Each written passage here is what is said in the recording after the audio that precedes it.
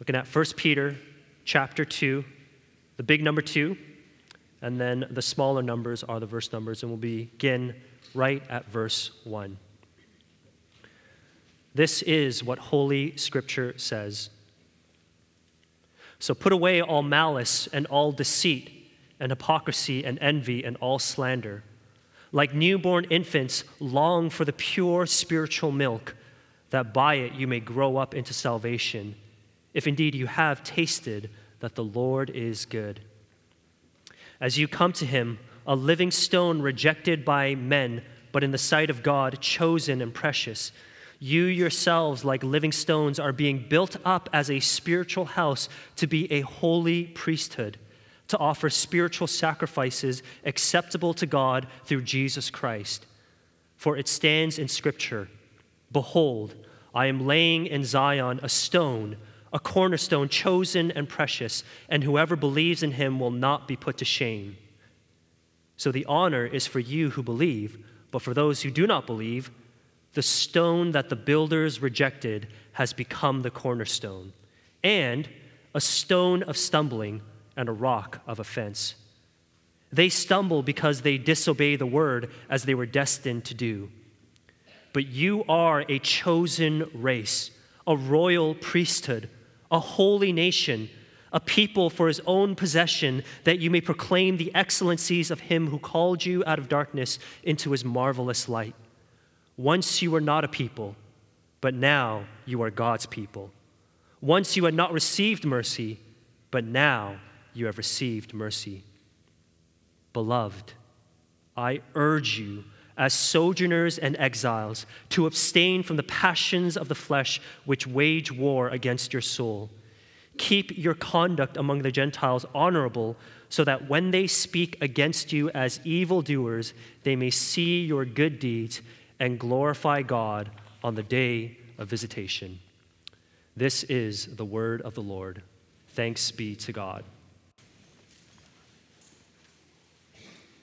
Would you pray with me quickly? Lord, we thank you so much for your word. We pray that you'd give us eyes to see, ears to hear, hearts to respond, and that Holy Spirit of God, you would lead us in all truth this morning. In Jesus' name we pray. Amen. If you were to move to Buffalo tomorrow and you ordered chicken wings at Duff's and you ordered your wings with ranch dressing, you'd be turned down, laughed at, and maybe even run out of the restaurant, because when you're in Buffalo, living in Buffalo, chicken wings are only served with blue cheese. If you were to move to Buffalo tomorrow and you went into public wearing a New England Patriots jersey or anything from Boston for that matter, you would quickly find yourself perhaps in an altercation with angry locals, because Buffalonians detest all things relating to Boston sports. If you were to move to Buffalo tomorrow and you went to a restaurant, you were out in public somewhere, and you asked someone where the washroom was, you'd be met with a puzzled look, because in Buffalo, washrooms are called bathrooms. When you are living as a foreigner, you need to know how to navigate the culture that you're in. You need to know what's appropriate. You need to know what to do and what not to do. And do you know what helps you live as a foreigner in a foreign land? A how-to guide, a manual, if you will. As a foreigner, a how-to guide helps you thrive in a place and in a land and in a culture that is not your own. Well, the book of 1 Peter is a how-to guide for Christians living as exiles. That's living in a land and a country that is not our own. Peter writes in 1 Peter 1:1, you can look there briefly, to those who are elect exiles of the dispersion in Pontus, Galatia, Cappadocia, Asia, and Bithynia. So he's writing to a group of Christians scattered throughout Asia Minor, which is modern-day Turkey, and he calls them, if you caught it, he calls them elect exiles. Now, an exile refers to a temporary resident living in a foreign place. So as Christians, we are strangers living in a foreign land. This isn't our home. And then if you bounce back up to 1 Peter 2, 9 through 10, as Steve read in the paragraph before our passage, Peter refers to Christians as a chosen race, a royal priesthood, a holy nation, a people for God's own possession. Peter says you were once not a people, but now you are God's people. You are a holy nation living as pilgrims in a land that is not your own. It's important to really understand this context because Peter is speaking to persecuted Christians. They're disconnected, they're ostracized, they're marginalized from the broader society and culture. And if you were to glance through the book of Peter, Peter tells us that the Christians here, they are grieved by various fiery trials. They're rejected by men and they're suffering because of what they believe. So they're in a culture and society that doesn't care about them, and they're in a culture and society that doesn't share the values that they have. It was tough slugging for those Christians. And they needed encouragement. They needed a reminder of who they were in Christ, and they needed a reminder to run the race well as an exile. And the same is true for us today. As Pastor Steve prayed earlier, it is 2023. All of you, all of us, we woke up this morning to a brand new year. And while it's a brand new year, a brand new day, you're still living as an exile in a foreign land. That reality has not changed. The good news is, as we're going to see here today, this morning, in 1 Peter 2, 11 through 12, Peter gives you two goals, two habits that will help you navigate all the twists and turns and trials that come with living as an exile in this foreign world. With the help of the Holy Spirit who indwells you, Christians, with the help of the Holy Spirit, Peter exhorts you to leave your lusts and cling to virtue. Leave your lusts and cling to virtue, or kill the flesh and do good deeds. If you strive to practice these two habits all year long, you will have done a good thing. If you strive to practice these two habits to the grace of the Lord Jesus Christ, you won't merely survive this year, but you will thrive living as a faithful exile. So, question for you on the first day, New Year's Day, first day of 2023, looking ahead, your slate is clean, you got a fresh start. How are you going to live 2023? How are you going to live in this year that's in front of you? If you are going to live as a faithful exile, the first thing you have to do, Peter says, is leave your lusts. Leave your lusts because your lusts are out to kill you. Look at verse 11. Beloved, I urge you as sojourners and exiles to abstain from the passions of the flesh, which wage war against your soul. So if you caught it, Peter refers to them as the beloved. Beloved.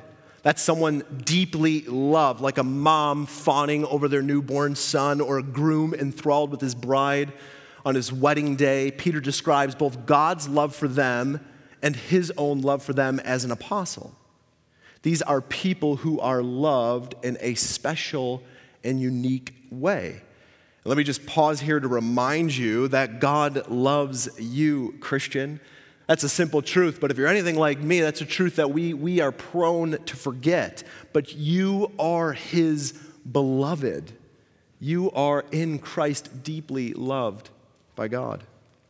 Peter goes on, as ones who are loved by God in a special and unique way, Peter, I urge you as sojourners and exiles to abstain from the passions of the flesh. Peter says, I urge you. To urge is to implore or to appeal strongly. And Peter is pleading with his listeners. And as he pleads with them as sojourners and exiles. That's really interesting language. That's language that's distinct and unique. we've already seen that he refers to them as elect exiles, but now he calls them sojourners and exiles. Why? Well, Peter is emphasizing that this world, as they know it, is not their home. It's not their final destination. A sojourner is a person who lives in a place temporarily. To sojourn is to pass through. You would say, as a Christian living in spiritual exile, you would say, I am sojourning through Toronto. An exile is a person who has been removed from his own country of origin, someone who has been displaced. Since 2011, close to 7 million Syrians have been displaced from their country due to the Syrian civil war. That's 7 million people living in a land that is not their own home, not their own place of origin. And so Peter takes these two terms and he's meaning for us to see them together. Christians, you are sojourners and strangers. Sojourners and exiles. We're strangers and aliens. Our citizenship doesn't belong to this earthly realm. Our citizenship belongs elsewhere. With these two words, Peter defines for us how we as Christians are to relate to the world around us. This is the controlling concept for how God wants you to understand how you fit into the broader culture and society. See, we're not primarily Canadian citizens or American or Nigerian citizens. We as Christians are citizens of another kingdom, an eternal kingdom, which means that our true citizenship as the people of God who belong to the kingdom of God informs how we live here on this earth. Our eternal citizenship informs our temporary citizenship. And you and I, we got to be really, really careful that we don't get those two things switched and flopped and backwards and allow our earthly citizenship to inform our heavenly citizenship. As Christians, our allegiance is to King Jesus, and our allegiance to Jesus informs everything, how we think, how we act, how we respond to the world around us. Do you guys remember the phrase, like rose-colored glasses? So you'd use that, he sees her through rose-colored glasses. Do you remember that? Well, we as Christians, we need to see everything through gospel-colored glasses, through exile-colored glasses, including how you fit within this temporary world. So Peter appeals to the same language that Abraham uses in Genesis 23 when Sarah dies, and Abraham looks to those around him for a gravesite to bury his wife. He says, I am a sojourner and foreigner among you. It's Genesis 23:4. Abraham saw himself as one who is just passing through on his way to the promised land. The author of Hebrews in chapter 11, he tells us that the patriarchs who trusted God and had faith in him and what was to come acknowledged that they were strangers and exiles on this earth. Loved ones, as Christians, we come from a long spiritual lineage of people who don't fit in, and we don't fit in because this is not our eternal kingdom. Our citizenship belongs to another kingdom. The Apostle Paul says in Philippians 3, our citizenship is in heaven, and from it we await a Savior, the Lord Jesus Christ. So Peter says, I urge you as pilgrims, and I urge you as those who don't belong to this earth, I urge you to abstain from the passions of the flesh, which wage war against your soul. To abstain means to refrain from or to stop doing something or to refrain yourself from doing something. So Peter says, refrain yourself, abstain from the passions of the flesh. Now there are good passions and there are bad passions, right? You can be passionate about the Lord. You can be passionate about loving your friends, passionate about food, passionate about the Buffalo Bills, whatever sports team you might be passionate about. And those are all good things. But then you can have bad passions. And Peter refers to these passions as passions of the flesh. What are passions of the flesh? Well, a passion is an emotion. It's a strong feeling. And whatever these passions may be, Peter makes it clear throughout his letter that the passions of the flesh are associated with the way that these Christians lived previously. If you look back at chapter 1, verse 14, look there with me briefly. He says this, "As obedient children, do not be conformed to the passions of your former ignorance." AKA, don't be conformed to the passions of your former life. Don't live the way you used to live. You need to abstain from these fleshly things. You need to flee. Flee from and abstain from what? Well, I think passions of the flesh, it's not just limited to sexual lusts or sexual sins, though that's certainly included. If we zoom back out and look at the rest of the letter, Peter has several exhortations for us. Look at 1 Peter 2:1. We've read this already, but Peter says, "So put away all malice and all deceit and hypocrisy and envy and all slander." So even these social sins can be seen as passions of the flesh. And then if you look ahead to 1 Peter 4:2, Peter says this, "Live for the rest of the time in the flesh, no longer for human passions, but for the will of God. For the time that is past suffices for doing what the Gentiles want to do, living in sensuality, passions, drunkenness, orgies, drinking parties, and lawless idolatry." So these two, again, are passions of the flesh, and Peter calls us to renounce these things. To flee from these things, all of these things that we participated in when we were still attached to this world. So what Peter is doing, Peter is describing an old way of living, and he's telling us to put off that old self.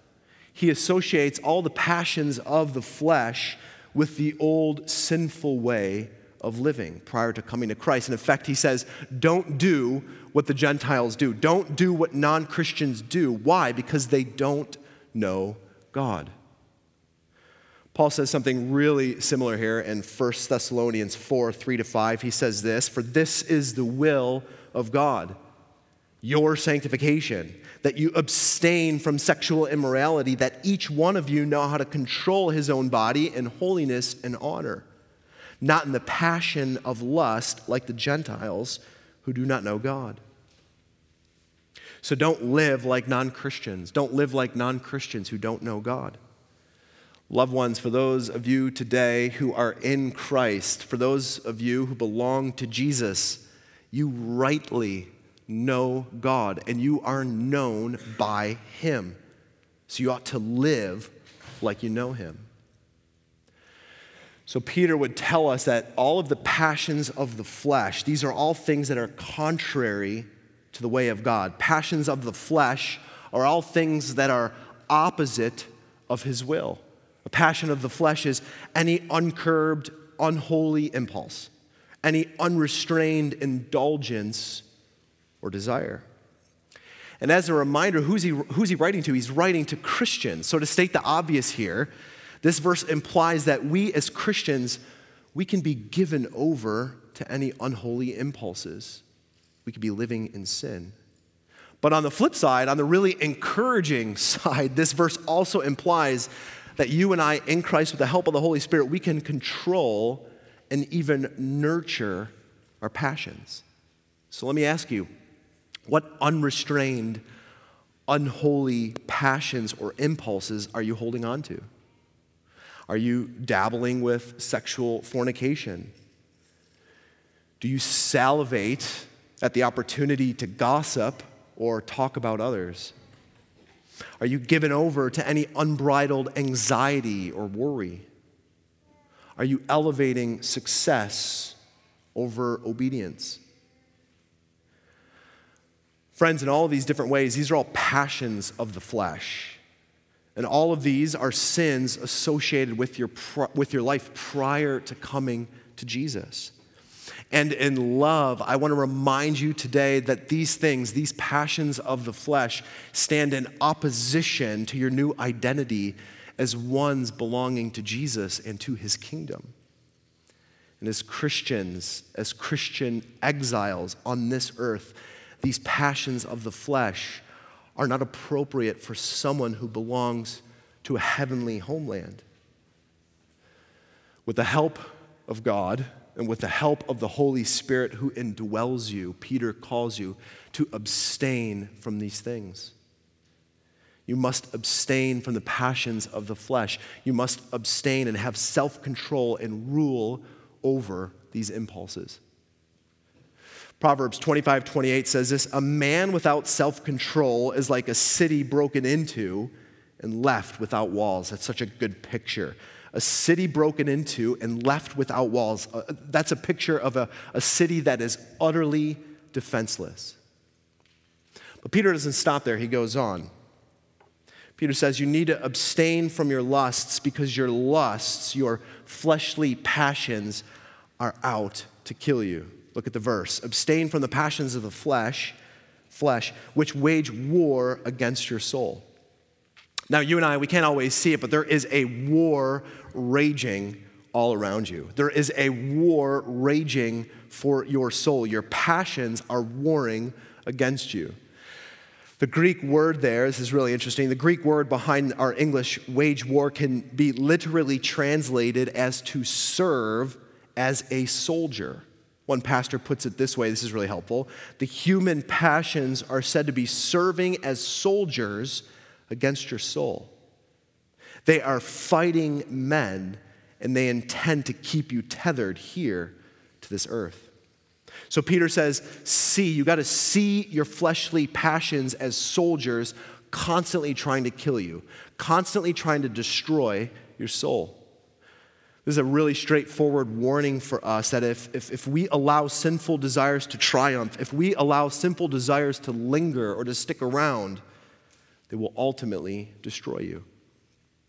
And even further, sin doesn't just destroy you, but sin destroys all of those around you. James 4:4 is really helpful here. James says, "What causes quarrels and what causes fights among you? Is it not this, that your passions are at war within you?" So any unchecked sin, any unbridled passions of the flesh, they don't just affect you. They also affect the people around you. It doesn't just destroy your soul, it destroys and affects the relationships and the people around you. And so for the sake of your own soul and for the sake of your brothers and sisters in Christ and the people and the relationships that you have around you, you need to leave your lusts. Now, what does that entail? What does it look like to leave your lusts? Well, it includes two things. First, it includes you actively killing your passions. Secondly, it includes replacing your fleshly passions with virtue. Let's look at that first bit, what it means to kill your fleshly passions here. The Puritan John Owen famously said, "Be killing sin, or sin will be killing you." That's so good. Be killing sin, or sin will be killing you. That means you got to fight back. You got to mortify the flesh, as Owen calls it. So I think these are real fighting words. This is a battle cry. And guess what? God has given you, as a Christian, He has given you the ability to kill sin. And even further, this isn't just something that you do in your own strength. God promises to help you. He says, "I will help you." The Apostle Paul says this in Romans 8, "For if you live according to the flesh, you will die.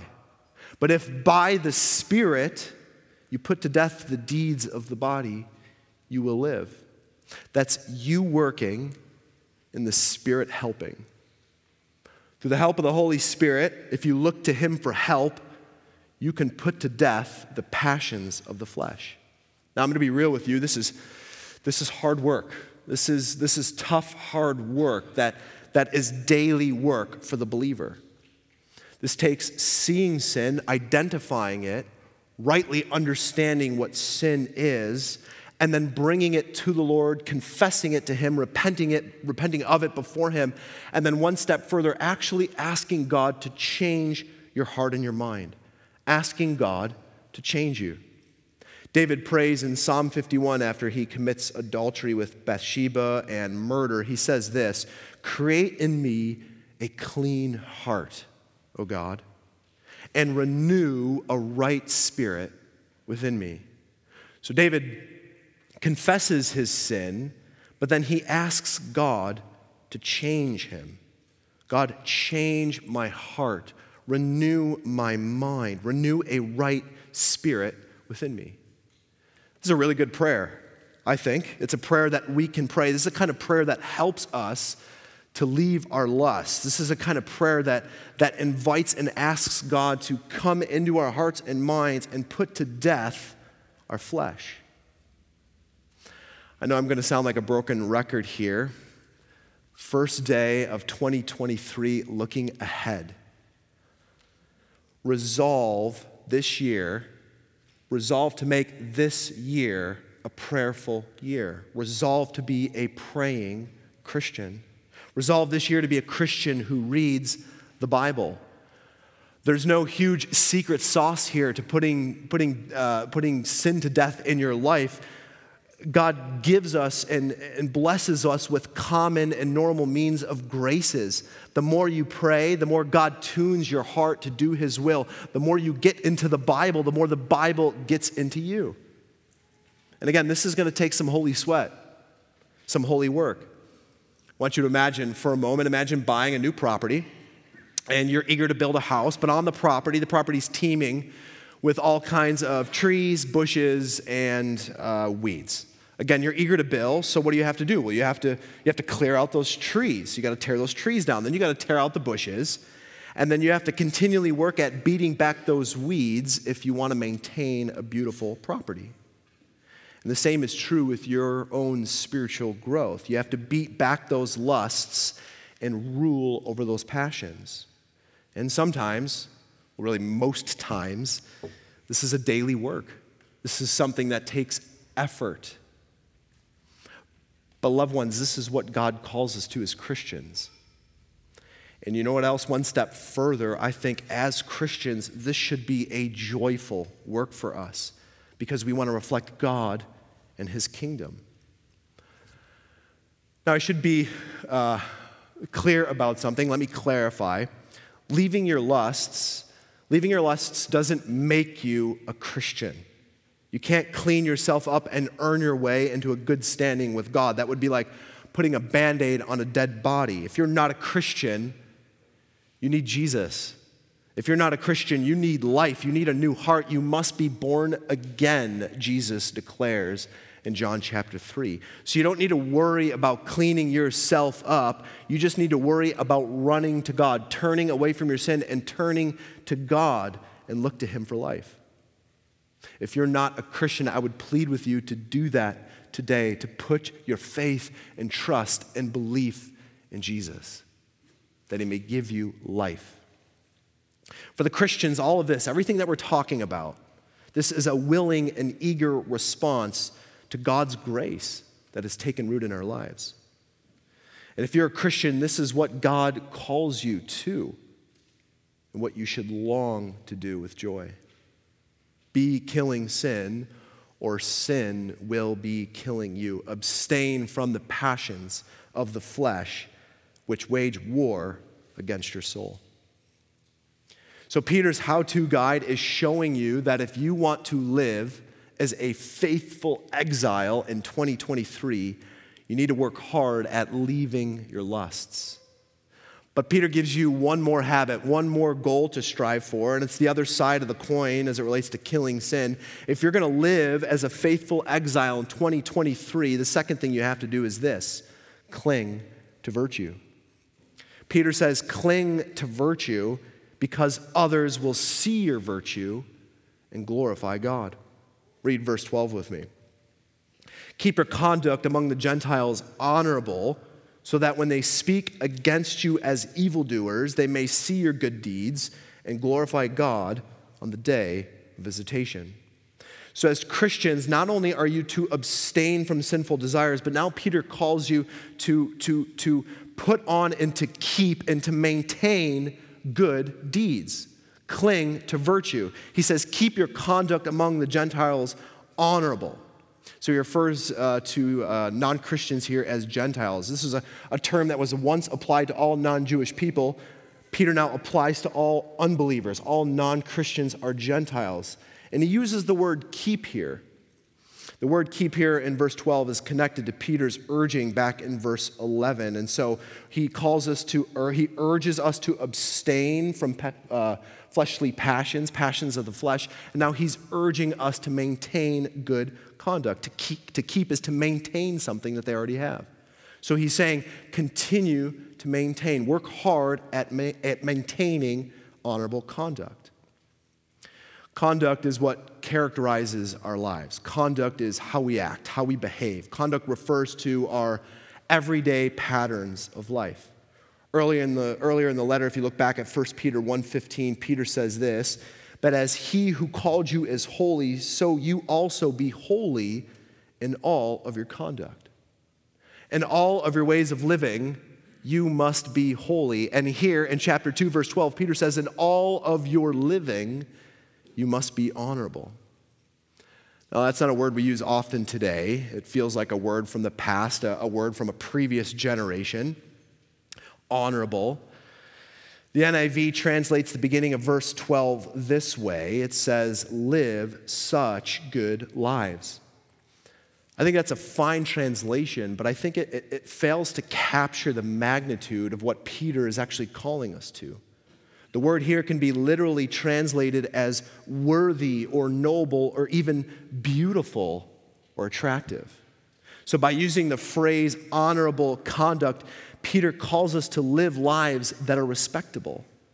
To be honorable is to live a life that is clearly marked by virtue.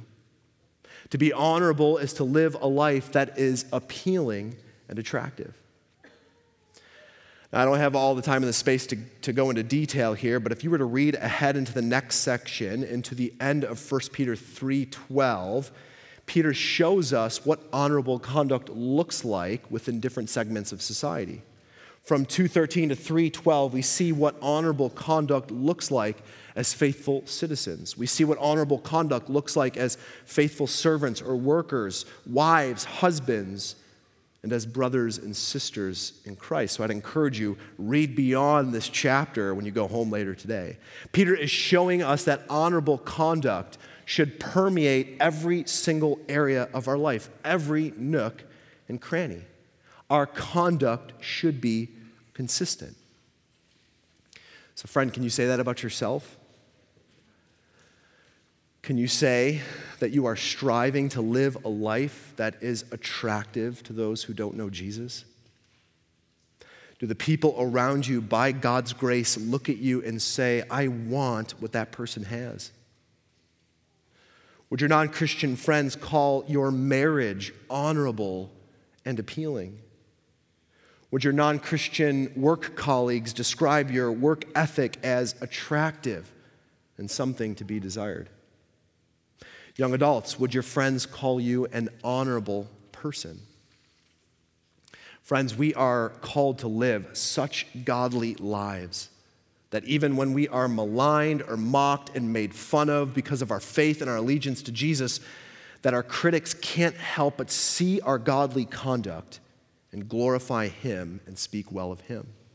Verse 12, again, Peter goes on, keep your conduct among the Gentiles honorable, so that when they speak against you as evildoers, they may see your good deeds and glorify God on the day of visitation. What's Peter doing here? Well, really, he's describing lifestyle evangelism. And his point reflects Jesus' point on the Sermon on the Mount. Jesus says this in Matthew 5:16, in the same way, let your light shine before others, so that they may see your good works and glorify God and give glory to your Father who is in heaven. I think what's so interesting here is that Peter and Jesus, they don't call us to withdraw from society. Sometimes, I've seen it in my own life, sometimes when we're pressured by culture or friends, we run the risk of error in two ways. First, the first tendency is to resist, to fight back, defend ourselves, and rebel against culture. The second tendency in error is to completely retreat or to take a passive stance and to assimilate to culture. And neither position reflects the biblical call. So as we know, Christians. It's not rare for us to be mocked or ridiculed as Christians, but when we're reviled, when we're mocked, when people call us names, even when we're falsely accused of being evildoers, Peter doesn't summon us to self-defense. And Peter doesn't summon us to capitulate or be passive or to assimilate. Instead, Peter summons us to good deeds. He summons us to live honorable lives. It's kind of simplifying, isn't it? At least in my mind. We're called by God to show what God's ways look like in every facet of life. In our finances, in our marriages, in our homes, in our parenting, in our singleness, in our commitments, in our speech, in our generosity, in our hospitality, in our patience, in our love, in our compassion, in our regard for others. And what happens when we do that? What happens when we reflect honorable, respectable conduct? Well, our critics, our accusers, turn to God and glorify Him. Peter says that unbelievers will glorify God on the day of visitation. Now, in full transparency, this is a little bit of a confusing statement, and commentators are all over the map on what the day of visitation actually means. To help us, in the Old Testament, when God visits mankind, it usually refers to either blessing or judgment. In the context of 1 Peter, I take the day of visitation simply to mean the day when Christ returns. Twice previously in his letter here, Peter mentions the future revelation of Jesus Christ. That's his second coming. And so when Jesus does respond, for some, the day of Christ will mean blessing. For others, when Jesus Christ comes back at his second coming, that will mean judgment. But when Christ does respond, all people, every single man, woman, and child will glorify Him. Everyone will glorify Christ.